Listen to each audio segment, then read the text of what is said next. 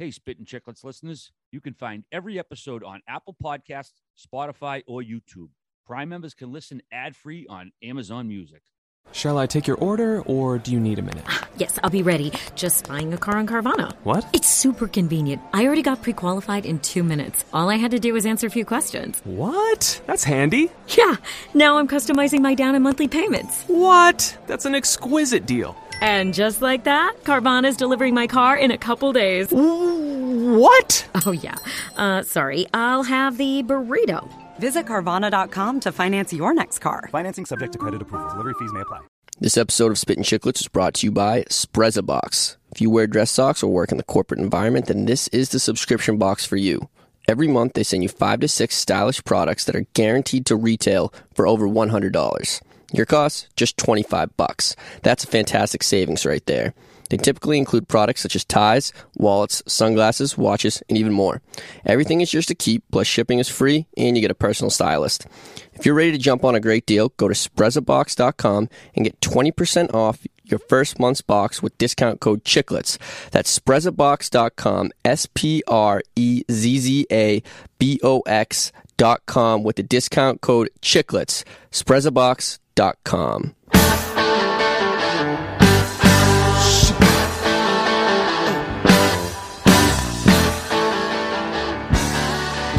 Hello, everybody, and welcome to episode 20 of Spittin' Chicklets, brought to you by Barstool Sports. We're coming off a pretty busy week down Manhattan. Hashtag Chicklets Take Manhattan was a rousing success. Mikey Grinelli's here. Ryan Whitney's here. Say hello, fellas. Hello, What's fellas. up, everyone? So, yeah, just a quick acknowledgement to everybody for the great support last week. We had a tremendously successful week. We were able to get content for 2 shows. Actually, we had Taylor Hall at last week live, as everybody knows. In this week's episode, we have NBCSN's studio host, Leah McHugh, who was a great interview. Lots of Big J journalism talk. Probably a little more of that talk than hockey. So if that's your thing, you're definitely going to really enjoy the conversation. First, we're going to open it up with a little trade deadline talk. Once again... Well, actually, no, sorry. I got something to say first. How about the people who... got something to say. How about the people who... are like ripping Hall for saying that he would be choked if Edmonton wins the Stanley Cup. Did you see once that caught like the Edmonton media? Dude, great call. Dude, it just shows you how fucking like you guys, well, I know you guys can't win, or like you damned if you do, damned if you don't. If you don't say anything, people say, oh, these guys don't give you shit.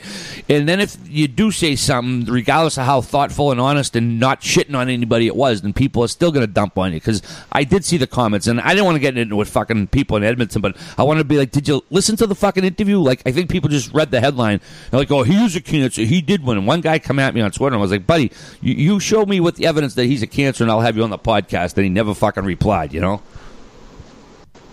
Yeah, and even if he did, we wouldn't have him on the podcast. But I couldn't believe, like, I'm like, these people, are they serious? Like, you dream your entire life, and this happened to me. I was 100% choked. I wasn't rooting for Pittsburgh to win when they won. Like, I was really happy for my friends, but like these people who were like, "What a fucking scumbag! He doesn't want Edmonton to win." I'm like, "Are you stupid? No. Like, what do you think he's going to be like? He's there for like 5 years, and then he leaves, and they win the cup, and he's going to be like pumped up. It's just so foolish." So it is a good point. I'd be choked means like. I wouldn't like. I don't even like when he said it. I don't have. What is that? Is that a Canadian thing? I'd be choked. I honestly don't think I've ever heard that before. Like they choked up. Yeah, crying, maybe that is actually Canadian. Yeah. I've heard it so much, but maybe it was actually Canadian. People in Boston don't say I'm choked. Or do they? I'd never heard it before. So, anyways, yeah, people were shitheads about it. I mean, that's not specific to Edmonton. We're not picking on Edmonton. Every fan base has that. But yeah, it was just like he couldn't have been. I mean. He was great at answering everything we asked, honestly, and like was said, he didn't step on anyone's toes. He was, he was direct, he was blunt, but he certainly wasn't crying. But no, it's good that Edmonton picked it up and we got some traction there. So all right, so actually, yeah, it was good. Whit was on TV yesterday with our boy Arm Dog and Crazy Brizgalov. If you caught it on NHL Network, you guys livened up an otherwise fucking dud of a deadline. So Ryan, who are the big winners and losers on trade deadline day? As much as we can say that. Well, before we get into that, I'll say like I'm still coming off the high of just how exciting that deadline day was. Holy shit! Holy shit! We got there at 7 a.m. and left at 6. Now, granted, I was only on like 5 or 6 different times for 6 to 7 minutes. We had, like you said, Army and Brizgal, so we tried to keep it loose and tell us some stories. But, oh, my God, it might be time to shut down, like, the 9-hour deadline show. Yeah, and it's I think that, well, this year with obviously the expansion draft coming, but it seems like the deals are happening around the deadline. Like the deadline's like the Moroccan street fair of NHL GMs, and now it's like not the deadline, the draft. I mean, all the deals are going to the draft, and the deadline it's nothing. I think GMs are putting their prices too high, and other GMs are backing off. I agree, and I think a lot has to do with now just with the cap and the situations you have, like. You want to bring in a $4 million guy. Most of the time you got to get rid of a $4 million guy. Contracts make it hard. I actually, Jeff Marek, who's been on our show, obviously, and I work up with at Sportsnet, told me he had to double check, but he was pretty sure of the 33 players traded, half of them had been on waivers this year. So that's when you know it's not exactly the deadline of old when it was exciting and there'd be 40 or so trades. But in terms of winners and losers, I said yesterday that Washington was my biggest winner. And looking into it, they're so good. I mean, I picked them to win the Cup, and I was scared at the beginning when they were struggling. But now they've just turned it on. They've come together. And then to actually go out and get the number one player available in Shattenkirk, it's their time to get it done. You know what I mean? Like their right side of their defense is Shattenkirk, Carlson, and Niskanen. Are you shitting me? Like all three guys, very, very good players. On the left side, they got Orpik, Alsner. The kid Dmitry Orlov's been great this year. So Washington's, a huge winner just because they added such a good defenseman in Shattenkirk who will make a big difference. And Minnesota did a lot. They're kind of going for it. It's really funny with both those teams, too, because you look at it and Washington's never really been able to beat Pittsburgh when it's mattered, and Minnesota's never been able to beat Chicago when it matters. And they both went out and added, knowing that they have to get by one of those teams. They got to get by those two teams, and this is probably going to be in the second round for both of them. And if they don't get it done now, I mean, it's like, holy fuck, I don't know if they'll ever beat, Pittsburgh and Chicago will ever kind of be dethroned out of those divisions they're in. Yeah.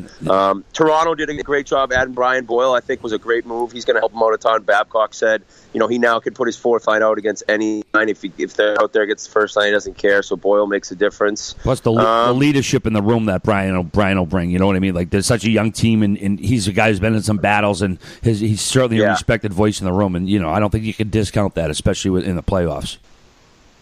No, and I think that, he's played more playoff games than anyone else in the league in the last, 6 or 7 years. So wow, he's been there. He's been to a couple finals, always, going deep with the Rangers and Tampa.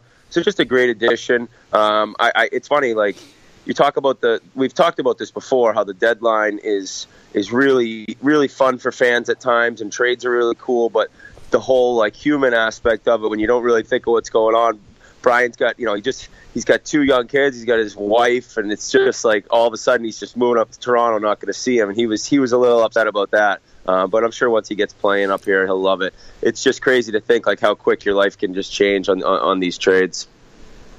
Oh yeah, exactly. It is kind of like, I was going to write about that, how it's, people sitting around like, oh, nothing happened. And it's like when something does happen, it totally uproots these guys' lives. And, people forget that. People forget that. But they, there's definitely a human element involved. Now, as far as, I agree with you. Washington is a big one, of Toronto with a couple nice ads. But now Montreal's an interesting team. Holy fuck. They added a lot, but you almost wonder if they added too much. They brought in, Jordy Ben, Nesterov from Tampa, Steve Ott, and Dwight King from L.A. I mean, that's 4 players. Obviously, they might not all get in the lineup. This is a team that's already struggling to score.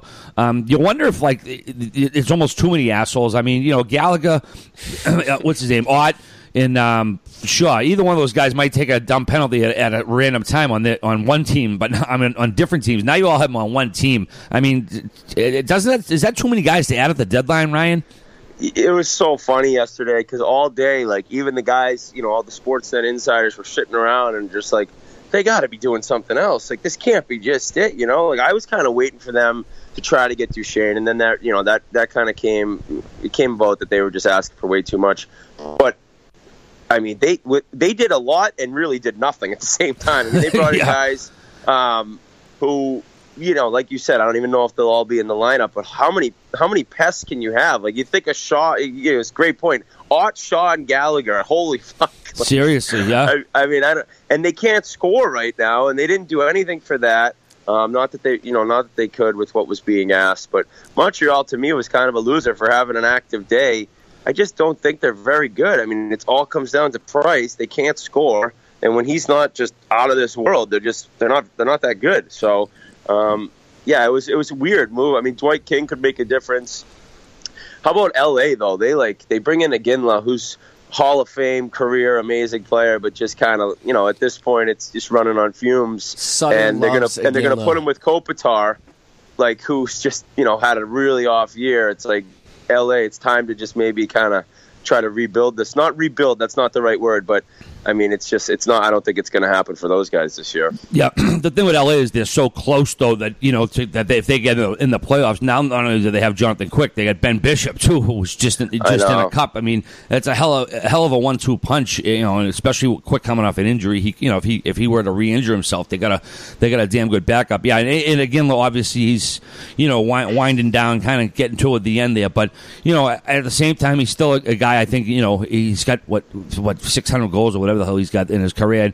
And, throw him out there on the second power play unit. He's a guy who might still be able to score a big goal or two for you. But he could find a little magic. But it is true. They did win the cup as the 8th seed one year, so you just get in and you never know. But I like the Bruins bringing in Stafford, kind of a low risk guy to bring in who's had some good years and kind of just got bumped away by Patrick Laine and where he is on the power play, and he's a skill guy, so he could maybe help out the Bruins a little bit. At least they added something, trying to push as they've played so well lately. Right, and I know a lot of fans are going to look, he only had 4 goals in Winnipeg, blah blah blah. It's like, okay, Winnipeg's underperformed this year. He's been hurt, like you said. Patrick Laine's probably taken a lot of his former power play time. He's a great little ad. He's a great ad. I mean, he could potentially be in the top line, maybe a top 6 at some point. He can play power play, kill the penalties. He's a good team guy. Ladder effect, you talked about it last night on the radio, the ladder effect where, it's going to push someone that's on a top line down. Exactly. If they put him on the second line, then that's going to put you form a second line down to your third line and bump it, and it has that ripple effect of the lineup where it makes the whole forward core better. Plus, he scored 31 goals a couple of years ago. He's broken 20 goals 4 times in a 10-year career. He's got some skill in the stick, and for a conditional 6 that could go high as a 4th. I mean, it was a no-brainer. When I saw the Canadians got Ott, I was I wanted the Bruins to go out and get him. I know Bruins fans hate him, but I would have thought I think he would have been a nice ad. But Stafford, probably some more skill. So it definitely a good pickup. As a Bruins fan, the difference between now and 3 weeks ago, it's night and day. I mean, it felt like impending doom with Claude here, and they're going to choke again. And now 7-1 into Cassidy, and they're gunning for the division. It's quite a turnaround. Yeah, no, I mean, it's good. It's good for them. It's funny, dude. I know this is kind of changing the subject quick, but it's all right. I got to get Brizgalov on the podcast. Holy fuck, was that a fun day? What's it like? He's out of his mind. What's it like to work with that guy? Like, what does he talk about? They brought him in, and it was, I don't know, their plan at the beginning. He did a first segment with a guy, and he it was his first time on TV. I mean, he also has to compute he's got to do he's got to turn everything into English from Russian in his head. So he's taking a little while to answer. And then they decided to put him up with us, which was perfect. But just has some thoughts on life and space and aliens that was just cracking me up. And so he seems like a really intelligent guy too. I mean, a little out there, a little kind of goofy or whatever. But he's definitely like a smart guy. He seems like Yeah, no, he's a real nice guy too. But if you go on, if you just Google 25. Ilya Brizgalov quotes Sportsnet. Just Google that. They have all his stuff that he said yesterday on air, and we were hanging out in the hallway. So he got some classic stuff on there. I mean, one of them. I'm an old school guy. I believe in oil and gas. I don't want to save money. I want to spend money. More money I spend, better for the economy. People are looking around like, what the fuck's he talking about? Yeah, he is fucking hilarious. Yeah, guys, a question. Is chicken meat or is it a bird? I don't understand. Yeah, when he was on an NHL, the fucking was one of the classic show they used to do on HBO which they don't do anymore. 24/7. 24/7. Yeah, he was hilarious on that. So I think that I mentioned to a bunch of guys. You think because good thing I got some good feedback from Spit and Chicklets. A lot of guys up here told me they listen and they're fans, so it's good to hear. Good. And I asked them if they all thought Briz would be good on the podcast. They all said, 100%. So I'll try to work on that. Could be interesting. Yeah, absolutely. I think he would be a most interesting guest. Certainly, growing up in Russia and his unique take on things, I think he would be a fantastic guest. So yeah, we'll work on that. The deadline day, another dud as far as fireworks go. So now we're going to do a quick little all right Hamilton, because again we got a pretty nice long interview for you with Liam McHugh. So we just want to address the trade deadline. And real quick, let's address our Canadian listeners before I go to the Good call. Number one in Canada. Thanks. Shout out to the Canadian listeners. Good call, Grinnell. Exactly. Shout out to our Great White North listeners. I'm actually coming up there this weekend, so I'll be able to spread the word of Spit and Chicklets. But it was great to go number one and up there and number two down here at the same time. Thanks to everybody. Thanks, Yeah, thanks, A. Thanks, A. And thanks to America. Sorry. You got to go to Earl's. All right, you got to go to Earl's up here. Oh yeah. When are you leaving? I leave tomorrow morning. Oh, so we're gonna miss each other. All right, misconnections. All right, so all right, Hamilton here, boys. Jay Spro asks, any good stories about boys solving jersey number conflicts? Ooh, that's a great question. All right, Hamilton. You know what? We were talking about this yesterday because Iginla Gaborik's number 12 in LA, and Iginla's going to wear 88. 88, I saw that. What would happen, which is fucking foolish. Dude, 88. He's going to want to fight Lindros now. I think his kids might have picked it, so I feel a little bad, but it still is foolish. I don't feel bad. Speaking of late, you know what? All I've ever really seen is I've seen guys, buy a guy a watch. Pay some guy money, pay guy money. I don't really have any good stories, but I know that many times it's cost guys money. The one thing I do remember that Teemu Selanne told me was, it's really funny. He ended up playing for Randy Carlyle, obviously, when they won the Stanley Cup in Anaheim. And Teemu's rookie year, Randy was a defenseman on the Winnipeg Jets, which is crazy to end up fucking playing for one of your teammates who's a prick to you then. So Teemu went up to him and said he wanted his number. And it was number 8, I believe. Teemu wore 13 in Winnipeg, right? Yeah. Yeah, so he wanted 13. 8, and he ended up wearing 8 later on. So he asked Randy. He asked Randy for his this rookie Finnish kid. He asked Randy Carlyle for his number, who'd won a Norris Trophy, and I guess Randy goes, "Get the fuck out of my face! Are you shit me even fucking ask him?" Then he goes on and gets 76 fucking goals. Fucking still a record. Randy was a grumpy old bastard that just didn't even like a rookie asking for the number. I got buckled with Selanne one night at the fucking Hop back at when the Garden used to be open, when Kachuk used to come to town every year, and half of Medford and Charlestown would go to the game, and he come out after the game one night. Well, it was fucking hilarious, man. Can he drink? Oh yeah, he was probably 23, 24, and you know Robbie Kincannon from Dorchester. Yes. He's a riot. I believe he's like the GM of the South Carolina Stingrays now. He was teaching Selanne how to talk trash in English, telling people he's nasty. It was hilarious. Just one of those nights you fucking see it in your memory. Have I ever gone on my Selanne quick rant about how much of a legend he is? No.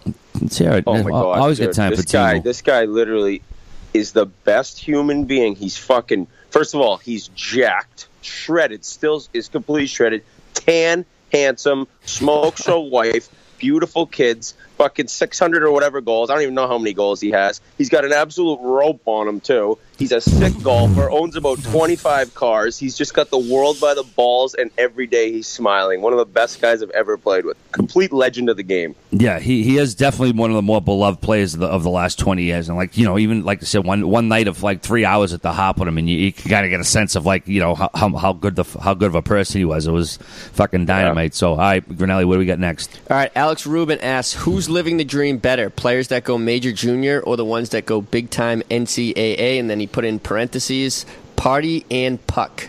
All right, Hamilton. Oh, dude, it's really funny. We talked about this last night because Colby Armstrong's up here, and he, along with a lot of other guys, Mark Recchi, Gary Roberts, have said if their kids ever played hockey and were good, these are guys who played junior. They would have them go to college because I don't even think you could compare the two. Let's think. You either want to go play in Moose Jaw, which, by the way, Brizgalov called Jaw Moose yesterday. You can either go play in Moose Jaw or fucking Prince George, or London's actually unbelievable for the OHL, but Sault Ste. Marie, or you can go live in Boston in a dorm with smoke show girls that are your age and play in front of them all the time. Like, I can't even, and you play less games, your body doesn't get as beat up. College hockey's awesome now. It's getting better year by year. There's not even a comparison for me. The only reason I would ever really go to juniors or send a kid to juniors if you had someone who was like, at 16, 17, you're like, this kid's going to be in the NHL, or 15, 16, like, this kid's could be in the NHL in like 2-3 years. Then maybe you go to junior and you dominate and you go, you're going to be in the NHL at a really young age. But for me, it's no question. It's college all the way. Yeah, and if you're that good, you're gonna go either way. I mean, obviously the choice is different and better for certain people. But some kids just don't want to deal with the fucking academic side. They're done with school. The last thing they want to do is pick up a book, especially if they know they're only going to go for a year or two. But you're right. It just seems like the amenities are better in college. You're not taking fucking buses all the way over the western prairies for 15 hours at a time. And Moose Jaw. You can't think of Moose Jaw as a schedule without thinking of slap shot. I'm gonna wiggle it at him, Joe, so you have a heart attack and fucking die, so you don't have to do this shit anymore. All right, Grinelli, we'll do one more Hamilton, and then we'll bring you up to Liam McHugh. All right, guys. I don't know if you guys saw that panic goal last night, but that was unbelievable. A lot of questions about that. Holy shit! I know. I'm gonna go with the. Question about the Hawks. Jeremy O.D. asks, Hawks rolling like a freight train right now. Peaking too early? ? Cup chances? ? All right, Hamilton. The Hawks? Hawks are always a good contender to me. I don't think the Hawks can. I'm sorry. I don't think the Hawks can peak too early. I mean, they've been there. They can do what they're going to do. Other teams maybe you might. Well, like look at Philadelphia Flyers. They peak. I think it's safe to say they peak too early. But no, it's the fucking Blackhawks. They're dangerous, regardless or whatever. Go ahead, Whit. Sorry. Yeah, I mean they've been so good. They're right there, one of the favorites. You heard Taves was like kind of getting chirped. He was having an off year. He's making $10 million, whatever, and he's been on fire. Player of the month. He started playing with that panic and that Jordan. Is it Jordan Schmaltz or I don't know? Fuck, I hope it's Jordan. I feel bad. Can't think of his first name. Played in North Dakota. He had a dirty assist last night to Kane.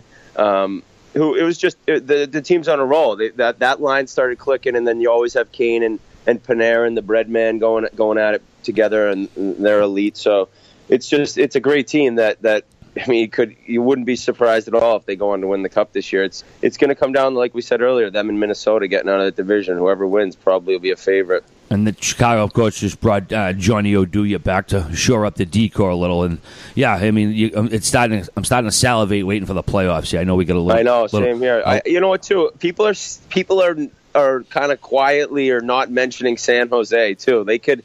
They're a good team. I think where they are, they don't get mentioned as much, but heads up for them. Okay, actually, we're gonna do one more. Grinelli got one more good Hamilton. Whit, I have to ask you this one because I just came across and it looks real good. What's the and now this applies to RA too because RA was getting recognized in Manhattan. So what is the most DM the details asks? What is the most creepy / fucked up fan encounter you've ever heard of or had? All right, Hamilton. Fuck, creepy or most fucked up fan encounter. Like, man, I don't. In college, where girls just like knocking on your dorm door, being like, sounds real creepy, Mike. If by creepy you mean unreal. Yeah, seriously. Peasant. Dude, I can't really think of anything. There was a crazy like stalker type girl fan from like a Wilkes-Barre booster club that made me like one day she just dropped off this like, dude, it was like a binder, fucking 50 pages of just like newspaper cutouts of like the Wilkes-Barre Scranton Times of like box scores and like pictures of me getting like hit into the glass with my face against the glass, and like I was like, thank you very much. Holy fuck, get away from me. Was it Pam Beasley? I remember the first time I saw like that show was there. I was like, holy fuck, I live there. Oh my God.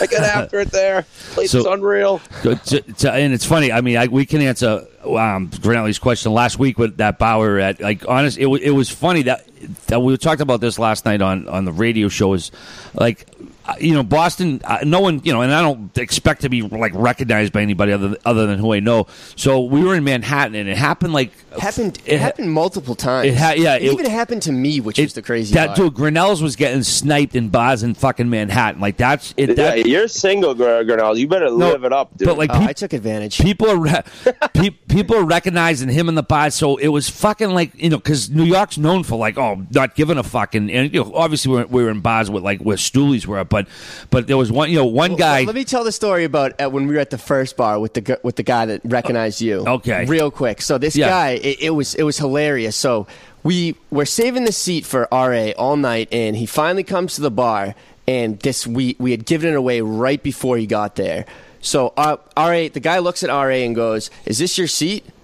And before he could even finish saying, "Is this your seat?" he goes, "Holy shit! Are you Rear Admiral? Hey, buddy, you can have my seat." He goes, "Have my seat. Let me buy you a beer. Let me get you the next few drinks." And the guys, hey, Rear Admiral paid this guy to do it. It was all set up. Yeah, you got caught. You got like cocked, Grinelli. Got cocked. Yeah, so that was pretty wild. And but you in the brief time we were there, you can actually see like the other guy who was come over and he was loaded, but he was friendly at first, and then he just wouldn't leave. Like then me, you, and PFT were having a fucking powwow there. That wasn't at the Village Tavern, though. No, not at the Village Tavern. The kid at the Village Tavern was awesome. No, he was awesome. But this guy, and he's just like trying to like get in your like mini circle of conversation, like totally. That's the worst. People are the worst. When I have no problem when I was playing if people came up. Right, absolutely. Like, hey guys, big fan of the Penguins. Nice to meet you. Can I buy you a drink? But, like, don't stay standing next to me. I don't want to keep talking to you. Especially when you're not even talking. He was just, like, trying to hone in. So, like, we had to, like, fucking, like, put, like, a shield on him. And then, if then it's like, well, if you tell the guy, like, can you leave? Then you're like, then you're a fucking asshole, buddy. I'm not listening to your show anymore. It's like you got to, like, straddle that fine line. So, it was cool. People, they were awesome. I mean, that was the only guy who was kind of, and he was more drunk than anything. But, Trent, like, sitting with Trent was like sitting with fucking Paul McCartney, you know what I mean? Like down, it was fucking nonstop. Like me and him was sitting there talking at the Village Tavern that night, and it was just nonstop. And he's a big teddy bear of a guy, anyways. And it's just fucking wild that this crazy website gets all this. So and they were real good to us. Before we go, I just wanted to mention. Unfortunately, I'm not on the interview with McHugh. I was working, but also I went on the Pat McAfee show presented by Barstool Sports. Oh, so nice. Synergy. It came out today. He has long podcasts. It's in the comedy section. Definitely. He had like 3 or 4 guests on, but I went on there. So it's at the end of the episode if you want to check that out. Some good plugs for Spittin' Chicklets, and he's a really good guy. Funny dude. Nice. All right. So that's going to wrap up this little trade deadline, our sort of live portion of the show, and now we're going to bring in Liam McHugh again. This was the interview we recorded in New York last week. Liam come into Manhattan on his own time and his own dime just to do this interview. So we can't thank him enough. He was gracious with his time. He has a pretty cool story. Again, if you're a journalism major, whether now or 20 years ago, he's got a great story of his background. So without further ado, we're going to bring in Liam McHugh. Oh, I'm a poet and didn't know it. Okay, everybody, we got a very special guest in studio today. A real good get for us. Liam McHugh of NBC Sports Network was nice enough to schlep all the way up to Manhattan to come into our studio and join us. Liam, say hello to everybody. It's great to be here. Beautiful day in New York. Late February, walking from Penn Station here to 27th Street, Manhattan. Gorgeous, sunny. I got on the train platform. True story. Woman walks up about 15 feet away, looking at me, vomits. Train comes, on the train, let's go to the city. You're right now. New Here we are. York. Exactly. That's right. That's your welcome to New York. It's either like a homeless person, like, holding a sign, or someone puking on you like that. Yeah. And there's a lot worse you can see, certainly walking here, so you probably got off good. So, anyways, how long have you been with NBC Sports Network for? You've been 6 or 7 years now? Yeah, so I got there 2011. I got there, and I did...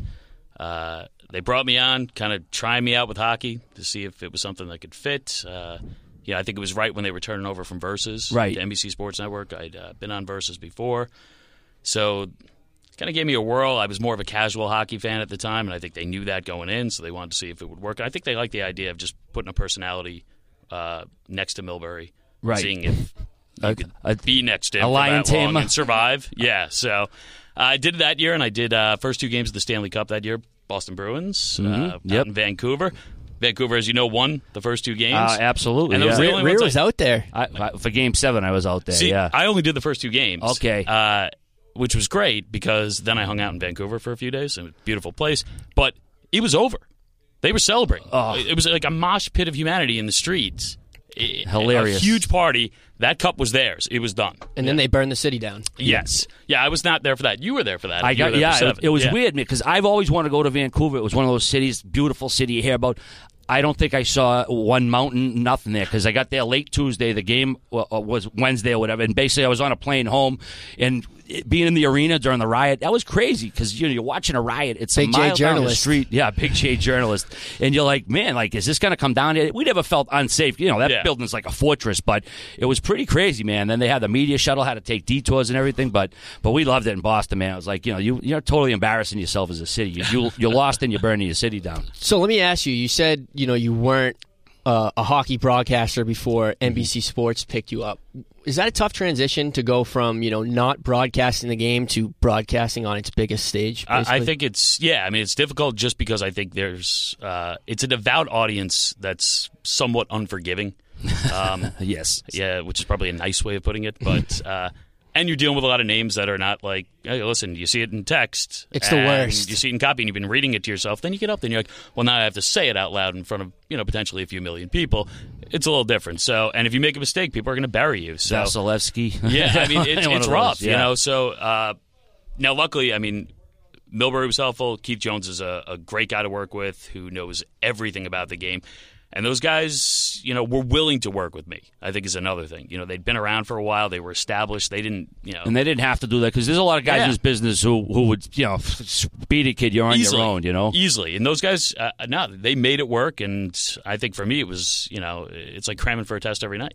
And, I mean, Jonesy, he seems like, to me, a guy who doesn't get as much appreciation as he should. Because, like you say, he knows the game well. He's so well-spoken. It seems like he should, I mean, I guess he's in a great role, but it seems like he should be doing a team, working with another team full time somewhere. I mean, he's very good at what he does. I think he's fantastic. Yeah. I mean, and I'd say underrated is the exact way to put it. And I think he's fine with that. Yeah. Though, yeah. Which is maybe why he stays that way. Right. And I think he's the perfect foil for Milbury. He's kind of the straight man. He'll needle him a little bit here and there, but he's also the type of guy. And I've worked with all levels of analysts, guys that just came out of the league, that were new to it, and those guys you kind of have to let's prep every little thing, make sure it's okay. Jonesy, like we go out there, we have an hour show. It doesn't make a difference. Throw anything you want at him. He's got a response. He has the knowledge, and he'll walk you right through it. It's great. And you said Mike Milbury. He's a guy. I'm a Milbury fan. I like what he does. I think I like people throw a little salt out there. I grew up watching him. But what's he like? When you on camera, is he the same? I think he's probably the same, if not maybe a little bit more intense. Does he try to dole out noogies on the set or anything? Yeah, he seems like totally like he would. Well, I mean, that's the atmosphere on set. It's basically, we get new researchers and they have to be warned that you're going to get crap from these guys. See, a lot of TV jobs aren't like that, though. I mean, I work in the television industry as well, and I mean, I work at a news station, so it's a lot more stiff, and to hear that's loose, and that's pretty cool. I'll put you this way: they're counting down. You're at the news station, right? It's silence. Yeah. Okay. They're counting down to me. Probably bringing people on the air for the Stanley Cup Final. Those two are talking until 2, like 5, 4, and they're talking about anything other than the game. Right up to the end, right next to me.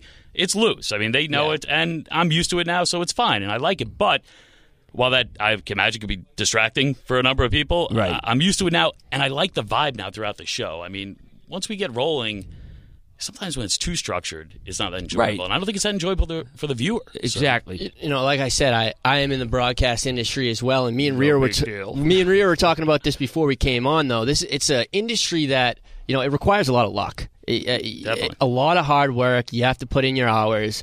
Just tell us a little bit about your rise to before NBC Sports and kind of what it took to get there, all the hours and the shit behind the scenes. Yeah, I don't think there's any doubt that it takes a lot of luck. Yeah, and anyone who says otherwise is huge. Either extremely connected, which I guess is a luck of their own, yeah, or lying. Because I mean, I was a writer before. I worked at Newsday. I did some freelance work at ESPN Magazine, and I was doing okay. But I kind of realized it probably wasn't going to happen in a major way for me. I also saw that magazines were going from like phone book thickness to little pamphlets. So I went back to school. I got a master's in broadcast journalism, and then I was writing in New York City, and I went to Terre Haute, Indiana. That was my first TV job. Tiny little Terre Haute, Indiana, small town. And then you're grinding. You're doing everything there. You're shooting your own shots, shooting, editing, producing, writing everything, producing. If the morning show host is out for a week, you're getting up. Now you're hosting news in the morning. And it was good. It was perfect because you go to the small market, you learn top to bottom, you make mistakes. People are forgiving. It's okay. High school sports, covering high school sports and stuff it's like Indiana, that. So it was like high school basketball. Yeah. High school basketball was everything. In fact, I covered Greg Oden when he was in high school. No kidding, huh? Mike Conley, Greg Oden. Wow. Do you almost feel like that's an advantage? Like you said, you didn't know much about hockey. Do you almost feel like since you've been thrown in so many different situations before, you kind of knew? I think it is. I do. And I mean, people always ask, especially like people who are just starting in, if they're going to school for broadcast journalism, everyone wants a shortcut. Everyone would love to start at a major market or move up. But I think there's something to be said for starting low and learning everything about it and just going out there. And they're saying, hey, you're on live. Like, you got to get this done. And it's up to you from start to finish to get it done. From there, I went to Oklahoma City, which was a great sports town. I was 15 feet away from Mike Gundy when he did his I'm a Man, I'm 40 rant. I was there for Blake Griffin, Sam Bradford. I was there when they had the Hornets, lost the Hornets, and got the Sonics. That was like a blink. It was amazing. It was like 2.5 years of just madness. So that was fantastic. And then I was out of work. I was out of work for 13 months. I'd left. I'd had some feelers out there. They all fell through. My wife was in the business. She was a TV news anchor in Virginia. At that time, we were dating. We got engaged. I moved in with her, and I was on the couch for 13 months. Bad Irish beard. Been there. Depressed, wondering what's going to happen, trying to do anything for money. Any thoughts of quitting? Yeah, absolutely. I mean, I was looking around at just anything that, at this point, especially when you start to have this, when you have an unstable life through your job, you start looking like, what's the most stable job possible? Yeah. Tell me about it. Yeah. Can I right just get something that? Yeah, and that after 13 months, it was amazing. I mean, I got 2 offers in a week, and I could have gone to Boston, or I could have gone to New York, and I'm from New York, and it was a startup show, The Daily Line. I don't know if you remember that on Versus. Didn't last very long. Yeah. But it was one of those, again, where they were kind of going to give me a lot of freedom. Let's see what happens. And someone probably saw you there, like what they saw your potential. Which job in Boston were you offered? I was offered a job at Nesson, which I think for Smart a show, move. I think for a show that did not actually happen. Yeah, smart move taking the New York job that ended up the show failed because Nesson's a good breeding ground for like getting people out there, but you probably didn't want to come work there. People who work there can't stand it. Yeah, I'm not saying anything. I'll probably be applying for a job. The funny thing is, from my point of view, Nesson was easily the more stable of the two things. Huh. Easily, because it was like an established entity. But that's the part of the industry, though. You got to take risks. Yeah, you got to make the risk that's best for you in your career. And it's different now. I mean, I got a couple kids, so I'm not as risk prone. I'm not definitely not. I mean, but you have to. You're absolutely right. And I think if there's any recommendations, it's get out of your comfort zone. I mean, I'm a New York guy. I grew up here. My first jobs are here. All my friends basically grew up here, went to school on the East Coast, came back to New York, and live and work in New York City area. I've lived in Indiana, Oklahoma, and I've lived in some areas that like maybe weren't that nice. Yeah. But, maybe not the most desirable places. I enjoyed my time there. I don't know. I think I'm a little bit better off for having done it. Stuff like that gives you character. I know it's like a cliche, but I think it really does. When you have to do things you might not necessarily want, or your place should leave your comfort zone. Exactly. Now you're from Long Island originally. Yep. How did you completely eradicate that Long Island accent out of your mouth? Like, there's not a trace of it anywhere. I think moving around helped, definitely, because that's the one thing. I mean, you can make mistakes in different places, but you cannot drop into Indiana and start saying Long Island. And that things are awesome, because it's just not going to work. Not going to fly. Yeah, you can't order coffee there. And I will commend you. You might be the only person who graduated from Syracuse who didn't make a point to let everybody know you went to Syracuse. What? I went to grad school there, so I think even more so. But I think that's why, because I'm not an undergrad. Like, I don't have listen, I met my wife there, and I had a good year there. And then I paid for it for about like 30 years. Oh, God. Or at least the two of us will combine pay for it for about 30 years. But listen, it was a great experience, and I learned a lot. So, but it's not my undergrad, so like I don't have that love affair with the university that people do. Now, that's one thing I want to ask about journalism. I see guys up in our area who went there and they let everybody know it, and they suck. They don't have that intuition. I mean, how much of journalism do you think is taught in school versus just innate in somebody's personality? Like, and let me cut in real quick there. Just I see these kids that, because I'm a I consider myself a young journalist trying to get in the industry, and I didn't go to a good journalism school. I didn't. I went to Plymouth State, New Hampshire, and I see these kids at Syracuse, and I have friends that are at Syracuse, and they're not good. Like R.A. said, they're not good. They're just bland almost. I think there's something to be said about the fact that you can produce a good broadcaster from there, just someone who's crisp, knows how to broadcast, knows how to present themselves. I think it's important to listen. I know personally, I think it's important to have like more of a broad-based knowledge, have a bunch of different things to talk about, have varied interests, and then you can learn that. I mean, you can learn that on the job. You can learn that at school. It may take a little bit more time, and I'm not saying those schools can't, like Syracuse, can't produce those people. They certainly have. I mean, Mike Tirico is one of those guys easily. Bob Costas is one of those guys. Obviously, can talk about anything, anytime, anywhere. But I think there is something to be said about like producing a person that can do a perfect live shot, or producing a person that, if you're going back and forth with on the air, can give you some thoughtful responses on different subjects off the top of their heads. Yeah, it just seems like, I'm going to go to Syracuse or any journalism school and get this degree, and then that's all set. But it's like, but you don't necessarily have the skills to be a journalist just because you got the degree. Like I said, I think it's just like almost like an innate or a part of someone's personality to have that inquisitive nature to want to learn, as opposed to just going out and being a Ted Baxter. That's a Mary Tyler Moore reference for you youngins. Wow, especially in the new age of journalism, which with podcasts and just the opinionated direction that the industry is going.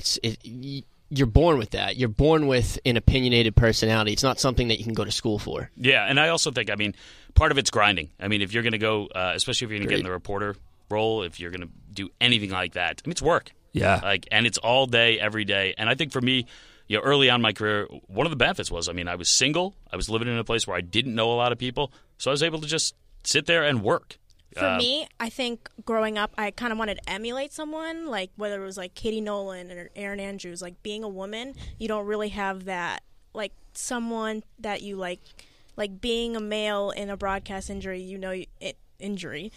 broadcast industry. You kind of have almost an advantage because it's not going to be based on your looks or based on whatever. So I kind of looked up to like the Erin Andrews of the business, the Katie Nolans. Did you have someone you kind of emulated when you were little? I don't know. I think I always wanted to be a writer at the beginning, so it wasn't something that I was like really considering. Listen, it's tough not to say like Bob Costas. I love Bob Costas. I think he's fantastic. But at the same point, I realize my personality is very different. Yes. Yes. And I'm not going to be that guy. So to me, it was always like taking little pieces from people that I thought were similar and something I could apply to myself. And frankly, I think part of it also was I could look around and say, I didn't like that. Do I do that? Right. To different people, and even some people that I really thought were fantastic on air. If they did little things that just bothered me, I just sit there and let's try to avoid. It's like trimming away the excess. And I'm still doing that. There's still times, you get off the air and you're like, God, I can't believe that was on television. Yeah, we do the same thing. I'll listen. My wife, God bless her, I don't know how she puts up with my voice all the time, but I'll listen to the podcast too. You want to correct your mistakes, you want to do that stuff, but not make those same mistakes. But when you jumped in, you were just like a natural fit at NBCSN. I think a lot of people didn't know your history or where you were from, and it's just like it was natural, like right from the get-go, like it just worked for you. I don't know. Listen, it's really nice of you to say. I think part of that is, I'm given the freedom also, if we do, and in the hockey show we don't use it much, but if I do use a teleprompter and we're writing, I write it. And I think, no one ever pressured me to have someone else put something in there. I can ask for help. It's not a lot of on-air talents that are like that. I'm uneasy without it. Yeah. But that's how it should be, because you're more comfortable reading your own words. Absolutely. And plus I can see it. I can see a whole block of text, of copy. And if I don't want to use it at the time, I don't have to. And it's not going to throw me off. I know what's there. I put it there. I know what's next. Exactly. And I don't know. I'm much more comfortable that way. And I'd say NBC really gave me a lot of freedom with that. Never once did I come in and they said, all right, here's what you have. Here's what you'll read. go up there, we'll throw some makeup and a suit on you and go to work. So, do you miss, like, I know you said you wrote for ESPN, the magazine. Do you miss that type of writing, like, journalism writing, like, you know, in-depth investigative stuff? Do you miss that? Or I know a lot of guys write and then they kind of get on TV, the radio, and then they never write again. It's like, I don't have to do that anymore. You know, it's funny. I'd say I miss some things about it, but in general, I don't. I think I had a lot of anxiety about it, especially at ESPN Magazine. You're on the shelf for 2 weeks at ESPN the magazine, which, especially now, like in today's day and age, is it's an eternity to be out there. I mean, newspapers are old now, so imagine a magazine out there for 2 weeks. So you're sitting there, and if anything even slightly goes wrong, that's just sitting there in print forever. And you have anxiety about the fact that, you know, you're competing against someone to break a story. You have anxiety about, is the source giving you the right information, or are they just giving you the information that, you know, they want you to get out, right? So in that respect, I do not miss it. Yeah. I also do not miss, I can tell you right now, I do not miss calling someone, getting PR on the phone and having them say, no problem, they'll get right back to you. And then sitting there and waiting. And waiting. And then, like, you're at your niece's christening and the phone rings. Oh, yeah. And you're like, all right, I got to go. Someone hold this baby, you know. And so I don't miss that at all. Yeah, the writing, I mean, I still do it, but yeah, it feels like almost people, like, you pay their dues with the writing, and then once they get to wherever, then it's like, leads you to bigger and better things. It's funny because I still read all the time, so I'm still interested, and I still want the people that I think are good at it to keep doing it because I'm interested. So okay. Go ahead, Mike. Well, I was going to say, I wanted to ask you about the Islanders. I know you said you're a Long Island guy. You know, we saw the Islanders move from Long Island to Brooklyn. Now they could be going back to Long Island. To another part of Long Island. Yeah, and New Yorkers hate that. I mean, just the overall resurgence. I'm looking at the standings right now, and they're back in the playoff race. I mean, it's funny. They had a great night last night by not playing. Yeah. They sat it don't out. Remind me. Yeah. So are you an Islanders fan? Yeah, I mean, I would say, excuse me, I grew up an Islanders fan. You know, I'm fairly detached at this point. But, tough, yeah, I mean, listen, you know, I live out on Long Island right now. They're on TV, so if they're good, like, it's a lot more interesting for me. I love watching John Tavares play hockey. So, again, if they're good, it's better for me, and I can watch a lot of their games. You might not be watching them there too much longer. I know. I mean, that's really the question, isn't it? I mean... Yeah, it's... I mean, they should have just built a new arena out where they already were. And going to Brooklyn, it's been a disaster. But I think there's a lot of guys, you know, you just said, yeah, you kind of admit that. I think there's a lot of people who lie and like, oh, I'm detached. I don't root for anybody. I think deep down, whether you admit it or not, you're pulling for one side or the other. Whether you're pulling for a story or something, but I think many guys are. Listen, I'm not gonna lie. I mean, John Tavares scored that goal last year, and they beat Florida. Yeah, and you know they finally win a playoff series for the first time more than 2 decades. Fired up. Yeah, like, you can't erase that from your body. You know? I think the difference is, I mean, I don't go in the game sitting there like, oh my God, life is going to be miserable if they do not win this game. But yeah, I mean, there's emotion. Unless you got 2 dimes on them. Well, hey now. All right, now we're getting into the hockey a little. So when the playoffs come around, which is about a month or so, month and a half, do you just like say bye, family? See you in June. That's pretty much it. Yeah, I mean, because you figure they're 6-7 days a week. Easy, and we do the doubleheader every night. So, and then we do pretty much an hour post game. So, you know, I come home because I have 2 little kids. Basically, everyone else stays up there because they're rolling right in. They stay at a hotel. But yeah, I'm coming home. I get in like 2:30. You know, maybe go to sleep by 3. My kids are up now, hopefully at 6. Used to be like 5. So I'll get up for like a second, say hello to them. I'm a zombie. My wife tells me to go back to bed, and then. So you go from Stamford to Long Island? I go back to Long Island, yeah, every night. You got to get a speedboat, dude. Yeah, I know, right? I got to figure something out. It's I don't know, man. I got family on Long Island. It was a good move, but it's rough during the playoffs. But and I'll tell you, you know, you asked about Milbury, and I talked about Keith Jones, and yeah, I'd say you throw Roenick in there as well. That time of year, I see them far more than I see my family, and if I didn't like them, it would be a miserable existence. Yeah. And I like them a lot, thank goodness. Right. Because I'm around them constantly. And you get on each other's nerves. You Absolutely. do. You know, it's like siblings at that point. But, you know, when people ask, like, oh, do you want to do other things outside of hockey? Yeah, I mean, I'm interested like anyone else, and I'm curious. I'd like to do other stuff. But I don't know. It's tough to commit to something when you know that the people you work with you enjoy working with. Right. And then you hear stories about like other people like, oh, I love the sport. I can't stand the people. Yeah, grass ain't always greener. Yeah, so that alone is such a huge bonus. Oh, I'm sorry, Mike. So this year, Austin Matthews, unbelievable player. McDavid, I mean, I watched him one shift last night. He come bombing down. He just has that incredible speed, size. Which one of those two guys would you take if you were starting a team today? I'd take McDavid. Yeah. It's tough not to. It's difficult. I get it, and Austin Matthews has been fantastic, but pure speed, and the difference. There are other guys who are fast, obviously, but to play the game at that speed, to process the game at that speed, never seem out of control, and to make like the precise plays. The poise he plays with playing at that speed it's mind blowing. Yeah, who would you take? I mean, how do you not take McDavid? But I don't think you're wrong for taking Matthews. It's the fact he's a rookie and he plays that. Bucci took Matthews. I listened to your podcast. I saw it. Yeah, and he was like that was an instant answer. I mean.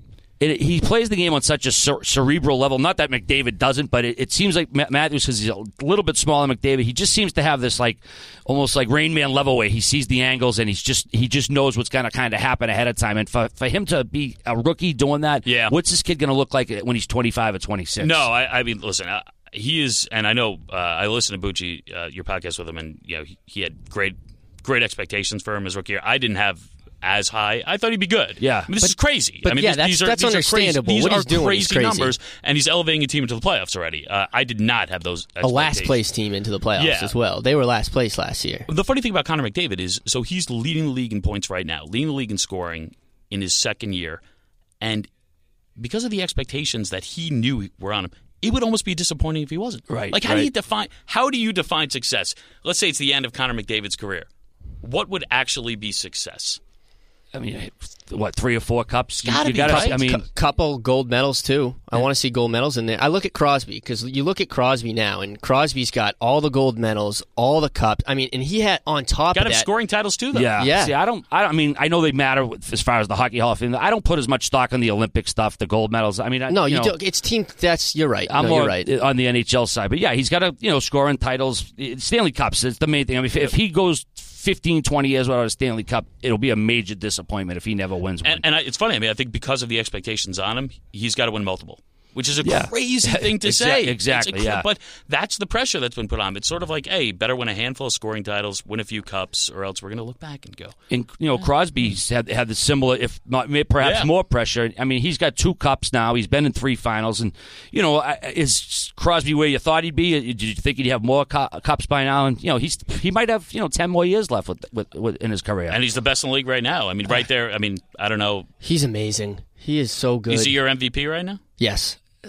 Actually, no. Brent Burns. Brent Burns is mine. Yeah. I'd probably go McDavid. I think that's what I'm going with. Yeah, but then do you think Toronto's going to get in the playoffs? Do you think they're going to? I think. Listen, I think you can pick a guy of a hat. Yeah. Take 5 or 6 teams right now, and I know there are a lot of people who are going to give you a definitive answer on that. I'm not going to do that. Oh, the Q loves the Maple Leafs. I'm not going to come out and say at the beginning of the season who's going to win the Stanley Cup. Yeah, I mean, we have 8 seeds winning it in this league. Freezing cold takes is all over you. Exactly. Tweeting your picks out. But listen, I mean, they'll be right in it, and I'll tell you one thing. They'll be making the playoffs next year and for years to come after that. Yeah, I mean, I'm stunned at how quick they've turned it around. I mean, they brought in Lamoriello and Shanahan and Babcock and all these, big names and stuff. And you figure, okay, it's going to take a year or 2 maybe to get back in the playoffs. And it's like, no, they're like way ahead of schedule already. It's crazy. It's insane. Remember Babcock?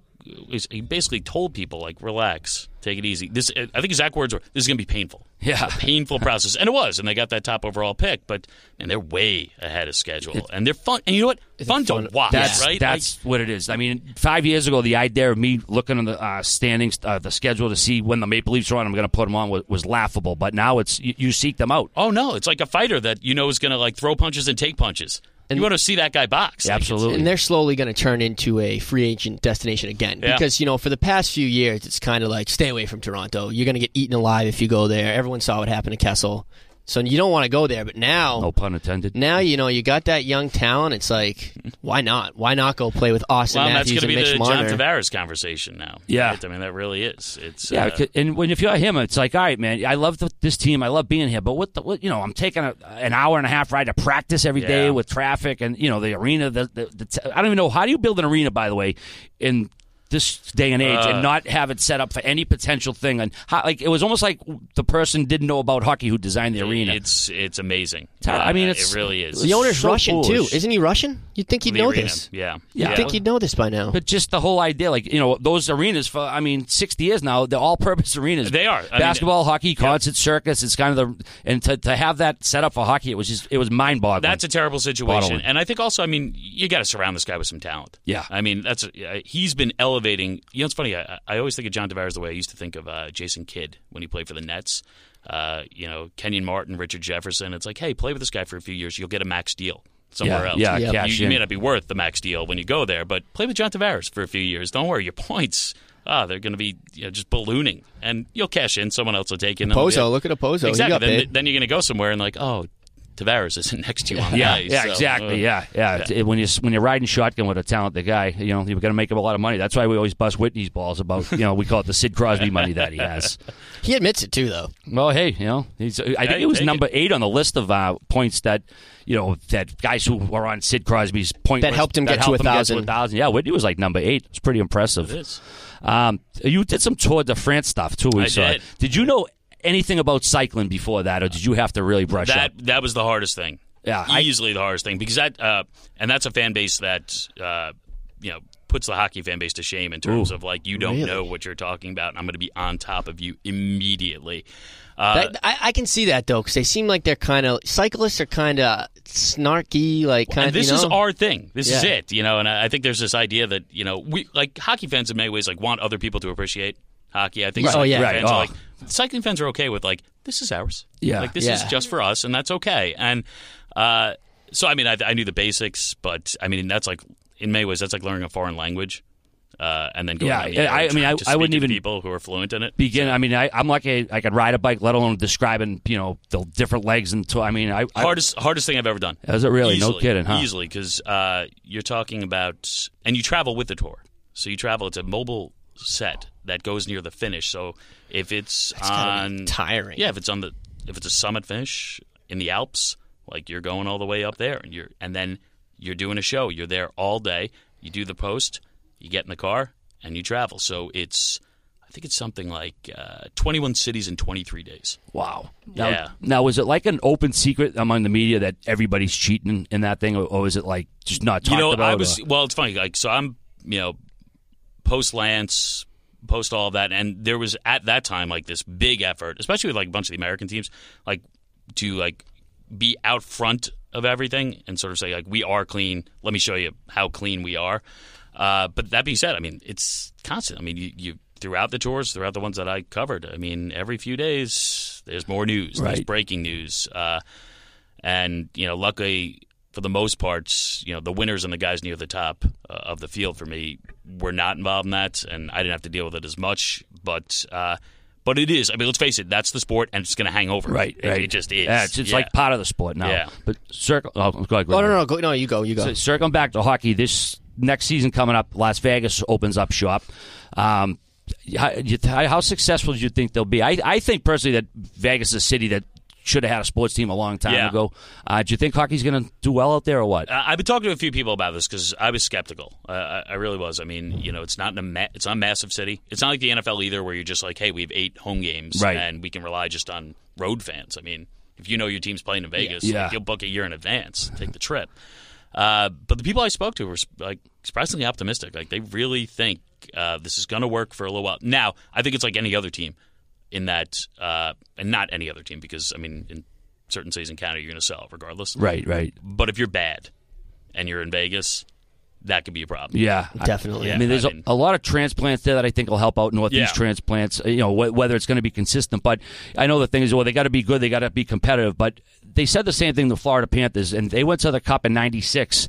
And 3 years later, there was 3,000 people in the arena. Now, I know Miami is, probably the worst sports city in America, so that probably has a lot to do with it. But, they do need to be sort of successful off the bat. I think definitely they need to be successful. Now, I think, listen, that's in Sunrise also. It's not like in South Beach, that arena. So, for making a big trip, I don't know if that's really on your radar or your map. I think if you're a hockey fan, I think it will benefit in some way for people I'm going to travel, I'm going to see my team, and it'll get a bump from that. Yeah. But again, they've got to win. And it doesn't have to be right away, but there has to at least be this idea of, and I think the nice thing about hockey is usually that does happen. Right. You go a few years, the parity there is in the league, you're sneaking into an 8 seed. Exactly, yeah. So, and if that happens, and anything can happen. Hey, listen, I'm looking forward to it. Yeah. I'm with you. It's about time. Yeah. Isn't it? Like, It's going to be fun. Yeah. I just wish they went with a different name. I know the owner was hung up on the night stuff. I mean, you're in a desert. You got all these crazy animals and vistas. I mean, there's so many other things you could done. We've been tinkering with like having a bureau out there that we just put Roenick in. Roenick in Vegas. That'd be awesome. Yeah. That needs to be a podcast, Yeah. Roenick in Vegas. And we've been tinkering. It's something that I've floated that no one else has thought was making a good your own idea. devious plans. Exactly. Now, do you think the ultimate plan for the NHL is to have? I mean, it seems obvious. 32 teams, 16 in each conference. I mean, they're just waiting for all these kind of chips to fall into place. I guess. I mean, I think the idea is they certainly. Yeah, I think a lot of us were wondering about Arizona for a while, and if that shouldn't we still be wondering about that? Yeah, I mean, well, just when you stop wondering, news breaks that and makes you think twice. But yeah, I mean, it's got to be that way. You have to even up these conferences, right? I mean, it's just by the numbers, while maintaining the geography as well. Yeah, well, that would be helpful as well, right? I mean, and that hasn't. Listen, that's happened in all sports where you start adding teams and you put them into strange conferences. Well, like remember the Atlanta Falcons were in the NFC West for like 30 years. I mean, old school. And I know what, and you can say the Milwaukee Brewers were in the AL East, and when you look at it, aren't the Pelicans in the West in the NBA? Yeah, they are. I mean, it's like just for travel purposes. Yeah, exactly. It's brutal. But it's Jersey Day here at Barstool offices. A bunch of jerseys out there. Me and RA were talking a little before about some crazy throwback jerseys, just jerseys and NHL jerseys in general. If I gave you an unlimited credit card right now, you could buy any jersey going back to the 1900s. Since hockey started, with a player's name on the back. Whose jersey are you taking? Ooh. Wow, good question. Well, I feel like geography makes it so that I have to get an Islander. I would have to go that way. It's obviously going to be a dynasty Islander. Yeah, right. Yeah, I'd be tempted to go Billy Smith. He was a almost lunatic. Exactly. For the novelty of it all too. Yeah. But I mean, I think if I'm like putting it on my wall, I mean, Orr would be right up there. He's got to be. Actually, I think he only had his name on it for like a couple seasons. Is that right? Yeah. I think he had one Bruin season when he actually had his name on it, and then I don't even want to talk about the place he went after there. It still stings for us fellas. Who would you put? I've always been a big Ray Bourque jersey guy. As a kid, I collected his jerseys. So, maybe the jersey when Ray Bourque switched and gave 7 to Terry O'Reilly. Phil Esposito. I'm sorry. You're fine. 24. Yeah, 24. 24. Yeah, you almost punched me. Yeah. So when he gave it to Phil Esposito, when he put on that 77. So maybe that jersey. I mean, I don't know. Other than that, I have I could say it now because we're not live. This guy right here, I haven't put my Jersey Day on yet, but it's 72 Bobby Orr. Yeah. Because, I've told the story a million times. My parents had season tickets, 72. The Bruins clinched it at Madison Square Garden, but for I think 3 or 4 games they played at the Garden, my mother was out to here with me. Wow. So I always tell people, the last time they won the Cup, I was in the Garden. I had the ultimate obstructed view seats, but I was in the barn. So, yeah, Bobby Orr, I didn't get to see him play much, but he's just such a huge presence in Boston. What about you, Marina? That's so difficult for me, but like being a Bruins fan, all of the Pooh Bear jerseys, I would just collect all of them. I hate those. I'm not a fan of those. I know they're going with different jerseys next year. Like there's not going to be a third. So if I could have my way, I would go back to those Pooh Bear jerseys. Those would be sweet right now. Yeah, wow. I was not a big fan of not so much the yellow, but just the bear just looked like such a wuss. He's just like kind of half smiling bear. It's like we need some snarl like the '70s shoulder bear we had. I was never a big jersey guy anyway, but I own very few of them, but. And I was actually a big basketball guy growing up. But the one jersey I have that I occasionally wear during the summer if I go to the beach or something is I have a Chris Mullin USA basketball jersey. Oh, that's awesome. So, but it was similar. Like I wasn't, I don't have quite that story, but my dad went to St. John's. My dad grew up in Brooklyn. Mullin, Brooklyn guy, St. John's. And legend. My grandmother for a time lived basically next door in some like seniors community to Mullen's grandmother. So right when he was out and he was playing pro, we were getting stuff from Mullen, getting posters. I had Golden State posters. I was a Knicks fan, but just I Run love TMC. Mullen. Love Mullen. All right. So actually, we're just going to talk about movies for a minute. But are you a huge? I mean, is it a given you're a Slapshot fan or? Yeah, I'm absolutely a Slapshot fan. Yeah. We got to go. We did this hometown hockey thing in Johnstown, exactly, Pennsylvania, right? Where they filmed all the same action arena, scenes. right? Yeah, fantastic. All right, you went on a little rant about the Charlestown Chiefs earlier and Chiefs jerseys. Staying on the jerseys real quick. I did, yeah. Went on a little rant before you got in here. I'm big on like jersey policing. I mean, when people get the Hanson shirts and they actually have Hanson written on the back of the shirt, it's like, no. Like, the point is, like, people are going to know who it is. When you put Hanson on it, it's like the McMahon, that's the joke. It's like you're beating it. It's like, no, they don't have it in the movie, and not anywhere in the movie do they have their names on it. Why would you put it on the jersey? I think that's a good question. People. Are you calling them out in burst, or is that just in your mind you're angry? Oh yeah, I'm weird like that. Even like when someone gets like a Rick Middleton shirt, say, and they get it on the Bruins shirt that they were in like the 1990s. It's like, just get the old one. You can do it if you're spending the money. Don't put it on a jersey you never played with. And then the other one, when they NHL 100 and they trotted out all the old guys, and like they had Warren, like the modern day jersey, and a few other players. It's like, come on, man, just spend the extra dough and get them in the real jersey. I was pissed when I saw. How do you feel about people putting their own names on jerseys? I'm not a fan. Is there of an age limit on that? Oh God, yeah. There has to be. Like you're okay though. Yeah. You're No, okay with like. Nah, I'm not. No, you know where 12 I saw and that? under, yeah. I'll tell you, the one arena I've been to where I saw more people with their own names on jerseys. I went to New Jersey. I went to a Devils game years ago, and I think half the arena had like a name ending in a vowel on the back of their jersey. I heard in Chicago, everyone wears jerseys to games. Like there's like 90% of the crowd is in a jersey. Yeah, I think that's absolutely the case. And it's funny, when they played Tampa Bay in the Stanley Cup Final a few years back, in Tampa Bay, half that lower pole was Chicago. Oh, Chicago, yeah. But I think, you know what? I think that's something that's like very unique to hockey anyway. Yeah. Yeah. Oh, it people are definitely in, is. whether it's jersey or not, they're in gear. Oh, yeah. They are in gear for a game. They don't just like show up wearing, I'm going to throw a sweater on. Yeah. The game. And that Chicago anthem, if you can ever be there during the Cup, I was fortunate, and I went for 2 games in the 2010 Cup as a fan. And I mean, I talk about it now, and I get the goosebumps talking about corners. It's amazing just the way the crowd cheers for it and stuff. It's quite a thing. And before the show, we were talking. You're a big movie buff, and I was psyched to hear that you take some of my late night recommendations off of Twitter. Oscars are this weekend. Who's your pick for Best Picture? I haven't seen every single one of them, but I can tell you right now, I saw the movie Moonlight. One of the best movies I've seen in years. Okay, fantastic, beautiful, sad, incredible acting. It's I don't know if it's like the type of movie you're going to go. It's not like this big uplifting movie. Right. There's a lot of obviously depressing content. I don't think it's Manchester by the Sea depressing. Yeah, which is just Equal, hitting you with depression. I don't like movies like that. See, I do. It's so fantastic. I cannot recommend that movie enough. It was absolutely beautiful. Like I mentioned on earlier, like I'm so embarrassed how far behind I am with not seeing the nominees this year. I've usually seen at least 75% of them, but I do like movies that challenge you, that take you out of your comfort zone, and I think that's what movies should do. Yeah, we all like a popcorn movie once in a while, but sometimes movies. Big rom-com guy over here for me. Hey, listen, I got 2 little kids. I went and saw Lego Batman yesterday. It's not gonna be up for any awards, but yeah, it was fine.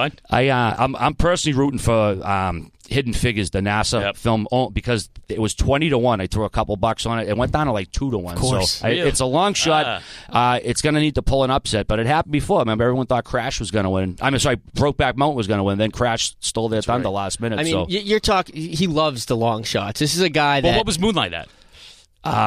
They weren't. They were somewhere in between. I figured they might have been 10 or 12-1. Yeah, they weren't the favorite. La La Land the favorite? Oh yeah, big favorite. Yeah. This is a guy that has bet on the Super Bowl going to overtime for the past 17 years. Finally finally hit it. And you finally hit it this year. Give up this year. No. God. I finally popped that this year. Yeah, I mean, if that chinchilla wants to find a rat outside and race it, I'd probably bet that. I bet on the Sopranos ending. I bet on the. Did you can bet on that? Spelling the scripts. How what's the bet on the Sopranos? Yeah, this is actually kind of funny. It was on one of my offshore sites, and it was how when the Sopranos. One of them. Yeah. All right, yeah. The Sopranos, when it ends, what will the status of Tony Soprano be? Will he dead? Will he be in jail, or will he still be acting boss? So what happened was he any of those though? How it ends, you don't know. Technically, when The Sopranos ends, he's still the acting boss. True. Yes, so. He hasn't I mean, been we whacked all yet. know he got whacked. I mean, Yeah. if you watch it again, there's no doubt he gets whacked. But when it ends, he's still alive. But what happened was HBO cut up that last season into 2 separate seasons. You remember that? They did part 1 and part 2. Well, the offshore account tallied it after like the first half, so I had to call my guy, and I'm like, buddy, they charged me for this thing. I'm like, The Sopranos ain't over yet. Now I'm trying to explain to my bookie, like, no, HBO did this thing where they cut seasons because it had never been done before. So I'm like, buddy, just don't cut me for the loss. But he didn't. The bet didn't end up getting tallied correctly. Because I said when it ends, he's still going to be in power. So I ended up being right. But yeah, I probably have a problem. Yeah, well, listen, if you're winning, well, that's the whole thing. If you're winning, it's not a problem. Yeah, you're on a hot That's streak it. lately. I mean, you've been killing it lately. Yeah. Puck lines is where the action is. If you're hockey gambling, most of the lines are the money line. You got to put up more money, but for the sake of an extra goal, you make way more money. I love the puck line. Oh, the puck line. Oh, you gotta. You talk about that the way I talk about my children. You just see the look on this guy's face right now. Well, if you knew the money he was bringing in, you'd probably be like, I'm on it too. Hey, watch that. I don't think the IRS is listening. Well, no, I mean, I just mean in the sense of, you pick games that not everyone would pick. Yeah, you got to random 11 o'clock games in Edmonton. It's like, I'm not betting that on the East Coast. Okay, if you're getting that late night game, are you absolutely awake for the entire game? Oh, hell no. I probably watch less than 10% of the games I bet. I don't bet to watch. Like a lot of guys, Bill, I'm going to watch the game. I'm going to bet the over. It makes the game you're watching interesting. That's, right? I bet to make money. Like I'm in it to try to make money. Now, there's a lot of talk that broadcasters like yourself do some gambling, and it kind of affects the way they portray the game. You could say it. Al Michaels. Al Michaels. So, do you see that happening a lot? Or, I mean, I don't want you to No, have I seen it? Sure. I don't know if everything I see is someone necessarily, like, throwing down on a game, or if they're just giving you a wink and hey, listen, I'm in on it with you. Yeah. I know what you're going through. Doesn't mean I'm necessarily going through it with you. Right. I think to some extent, like, if something crazy happens, I think we saw last year, like, there was a goal right off a draw right near the end of the game. Like, right off a draw. Just a crazy goal, and it pushed the over in some game, And if someone told me that, like, in the moment, I'm broadcasting it. Right. Absolutely. Yeah. Because to me, like, and it was one of those games where it's like, the outcome didn't really matter in the standings anyway. So, like, that was literally what was interesting about the game. So you don't get reprimanded by anyone for talking about... I think if you go out of your way. Okay. I do. Listen, Shout out to Rear Advocate. I also think, listen, I think it depends who you are and exactly how you're referencing it. Right, but, no, I mean, I think if it's clearly what's interesting about it and it's almost like you're avoiding it for the sake of avoiding it, even though that's the conversation everyone at home is having. I mean, years ago, I'll tell you one thing. Do you remember the Duhon shot Chris Duhon shot in NCAA tournament against UConn? It was a half-court shot and it meant absolutely nothing. Oh, he banked it in because UConn missed like 1 of 2 free throws. And Duke still loses, but it killed the spread cover. Yeah. So I met Duhon a few years back. And I had to ask him other questions, but that was the only question. Yeah. I was like, when did you find out about that? And what did people say? So I guess it had to be Final Four because it's one of those arenas. It was in like a dome, so like they put guys in carts to send them to like the media area. So they put Duhon in the cart, and he said the guy driving the cart turned around and said, "Oh man, you're going to hear about it from a lot of people." He's like, "What are you talking about?" He's like, "You just blew the cover." He's like, what? Dope. Yeah, he's like, it was instant that he heard about that. Like he's not a Brazilian soccer player. But I remember that vividly because I was in a house with people, like I was young, and there were people who obviously had money, and it just destroyed them. I mean, because there's some kids that don't even, especially as a college athlete, a lot of college athletes gamble, but I mean, there's some kids that don't even think about it. But I think, too, a big factor with hockey is football and gambling, they're intertwined. Like if you were to somehow overnight eradicate gambling, then I'd love to see the football ratings the next day. I think a lot of people would be going out, pumpkin patches and, going out and doing things with their family. But hockey gambling, it's like 2% of Vegas's haul. So I don't think there's that connection. I mean, I don't think it's as big. No. And I think it's different. I mean, I think fantasy football is essentially, I mean, listen, you're in it. I mean, you're in a league with your buddies. It doesn't make a difference. Like, there's something on the line. Yeah. You a big fantasy football guy? I'm in the same league for 10 years. Yeah. And it's good enough for me. Yeah, it's like shits and giggles with your buddies. Yeah. And listen, we have fun.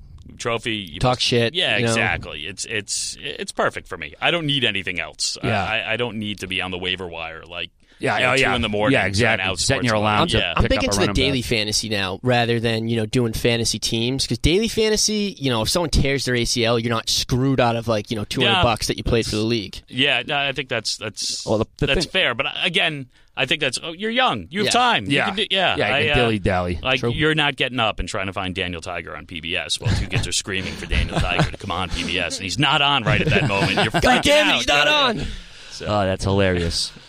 So any other things you want to, Marina? Any other stuff you have for Liam? I just wondered, outside of hockey, like, what's your favorite event you've ever covered? Like, I know you've done the Olympics. Like, what was your personal favorite? I would say the Olympics is definitely that. Yep. And for 2 reasons. I mean, I love the Summer Games because I'm a huge Summer Olympics fan. I grew up with that.